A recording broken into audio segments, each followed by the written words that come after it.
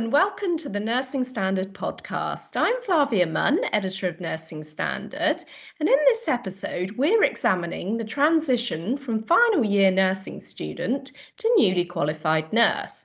So the move into fully fledged nursing practice can make NQNs feel a bit anxious or apprehensive. But does it need to be this way?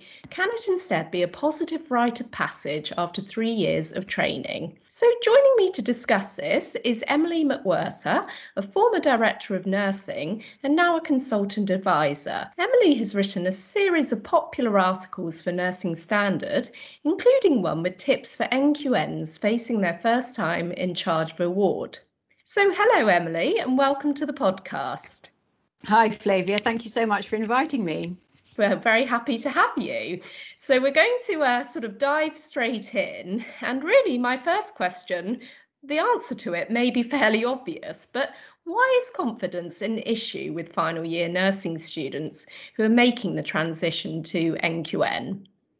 Well, I think everybody lacks confidence when you haven't had much time to get really practiced at what you're doing. And I think it's quite normal. I think if you were to ask any nurse at any point, we've all been student nurses and we've all had to make that transition into being a newly qualified nurse. And I think we've all walked into a ward feeling that we don't really belong yet.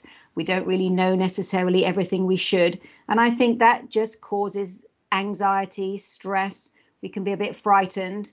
You can have had some difficult shifts or some difficult situations. And maybe that's made you very worried about starting. So I think being unconfident or lacking in confidence is really quite normal, actually. It's a bit like your first day at school or your first day at university.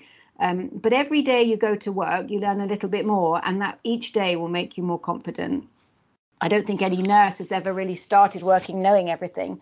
And it just takes some time to get into the work streams, the work routines, and to little by little gain your confidence. But it's really important when you're feeling a bit anxious and unconfident that you maintain a bit of perspective and really focus on what you know and who you have around you who can help you. And you're never really alone in a hospital or a community setting or in any environment, really, when you're working. There's always people around. You may not necessarily think they're the people that are obvious to go to, but you must remember that there's healthcare assistants, there's ward administrators, and there's your own nursing teams and some of your other student colleagues who can really help you and just be there with you. Buddying up with those or picking their brains when you can will all help for you to feel that you can gain a little bit of confidence every day. I think one of the bravest things you can do when you're feeling a bit overwhelmed is to ask for help. And it's really important that you know that you can. Yeah, that's a really great message, I think, to send out to NQNs, because certainly mentoring is a really important part of nursing for everyone, isn't it? Yeah, absolutely. Absolutely. So imposter syndrome has become a bit of a kind of trending concept or state. In your opinion, how helpful is this? And can you overcome the feelings that it sort of provokes? It's a funny term, isn't it? And it's one that's become much more used recently. I don't remember hearing that term when I was moving on into being a qualified nurse, and yet probably had exactly the same feelings that people have when they talk about feeling like they have imposter syndrome. I don't really like the word personally, because I don't think that you are an imposter. You've worked hard, you've passed your exams, you've learned your right to be there, and it's not a new environment. You're not new to being a nurse. You've been a nurse for 3 years. So I'm not sure that you actually are an imposter. And I think these sorts of messages don't really help people who are feeling a bit anxious about starting off on a new path. Social media uses that term quite a lot, and you can see it on Instagram, Twitter, and things like that. But I think people's stories are always very different to your own. And you need to focus on the things that you can do really well, that will boost your own self-esteem and make you feel that you have a right to be working there as well. I think some of the things that are quite useful to help counteract that kind of feeling is that if you're working in a new environment, sometimes it's quite helpful to go and have a look around before you get to your first day, so that you know where to go, you know how to get there, where do you go for your coffee break, where do you put your stuff? Because if you can just sort out those little things in your mind, sometimes it just makes you feel like a little bit more that you're part of the place already, and it gives you a chance to focus on the more difficult tasks when they come up. I remember feeling really unconfident on my first ward, and some time ago now, but it was a gynecology ward, and I felt like I didn't really know enough. And then a really lovely staff nurse spent some time teaching me how to do catheterization, and I managed to master it. I did several in one day, and I ended up by giving a little mini teaching session to some of the students that were there with me. And then I became the go-to person on the ward for catheterization, and having something that you can do well and that people recognize that you do well was really good for your own feelings of self-esteem and for your confidence. So it's quite a good idea is if you can find something that you enjoy doing and that you feel that you can do and share with other people. Just ask to run a little mini session for teaching, or a few minutes during a handover or during the day sometimes can just really help to make you feel that you have a right to be there. I don't think it goes away. I think imposter syndrome is something that everybody experiences, wherever we are in our stages of our nursing. I think I felt that myself recently, and it isn't nice.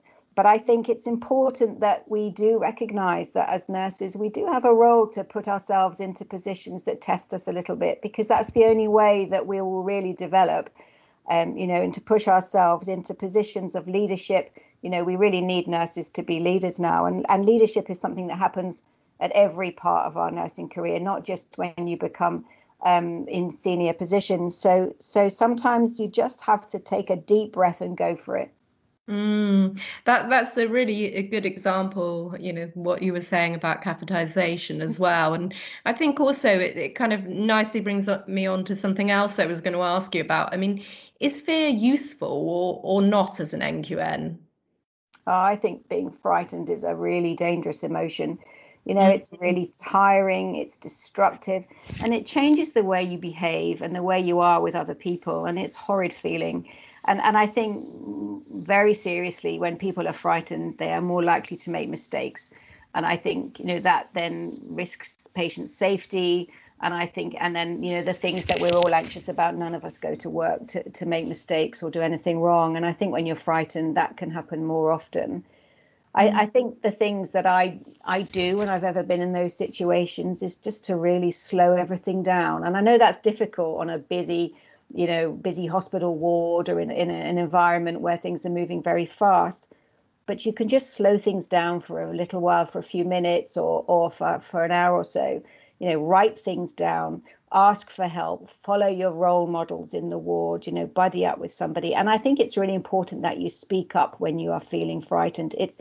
It's okay to say, I am frightened that something bad is going to happen, because quite often, you might be right, but also quite often people will be able to reassure you that it isn't like that.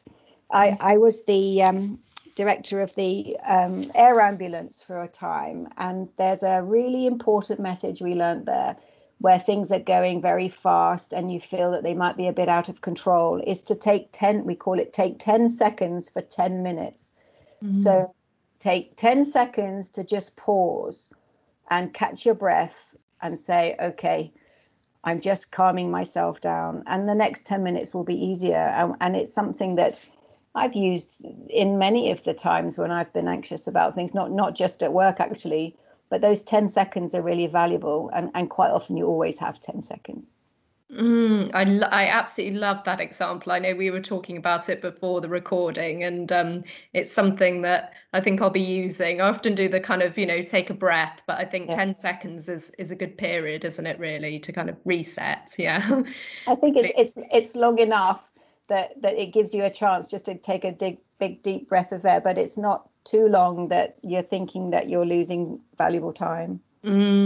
Definitely. And so sort of in line with that, obviously we want to end with a sort of positive tips, really. So what are the key things that NQN should remember on embarking on their first roles? Well, I think for the first thing that would be really important to do is get your head into the right mindset. You are good at your job. And I think it's very easy to forget that. You've chosen to be there, you've passed your exams, everybody is happy that you're there. And, more than anything, we really need nurses, and you are hugely valued.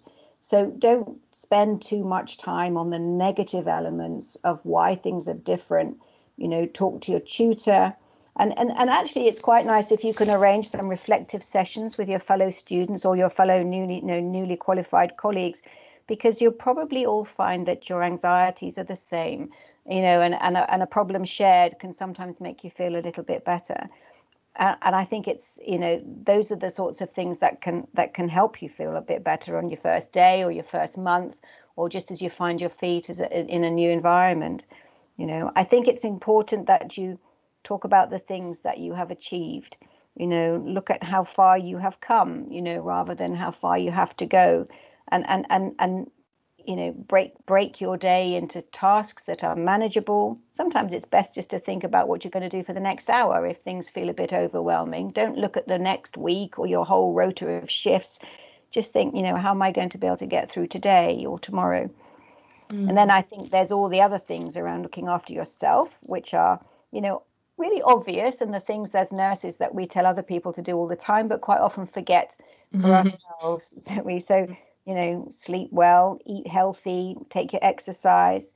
And I think really important is that take time off for yourself. So, enjoy your days off. Try and do different things to work. Don't think about, oh, I'm going to read this article, or I'm going to have to, do an extra shift to help out. You need some downtime to rejuvenate, to allow yourself to recover, to get your energy back up to speed.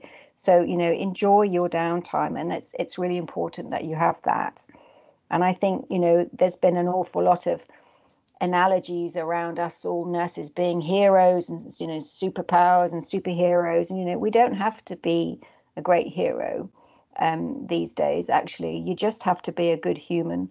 Nursing is about, giving our best. And as long as you do that every day, you'll be doing a great job.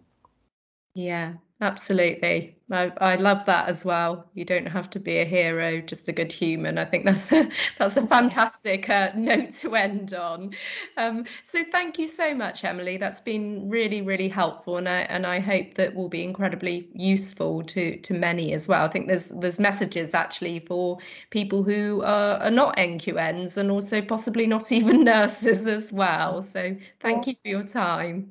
Oh, you're very welcome, Flavia. It's lovely to talk to you. And thank you very much for listening. Just a reminder that all the resources connected with this episode of the show can be found at rcni.com/podcast, where you can also catch up on any episodes you may have missed or simply want to play back. And we greatly appreciate any feedback, so please do rate or review us on Apple or Spotify podcasts, which will also help other people to find us. I hope you enjoyed the show.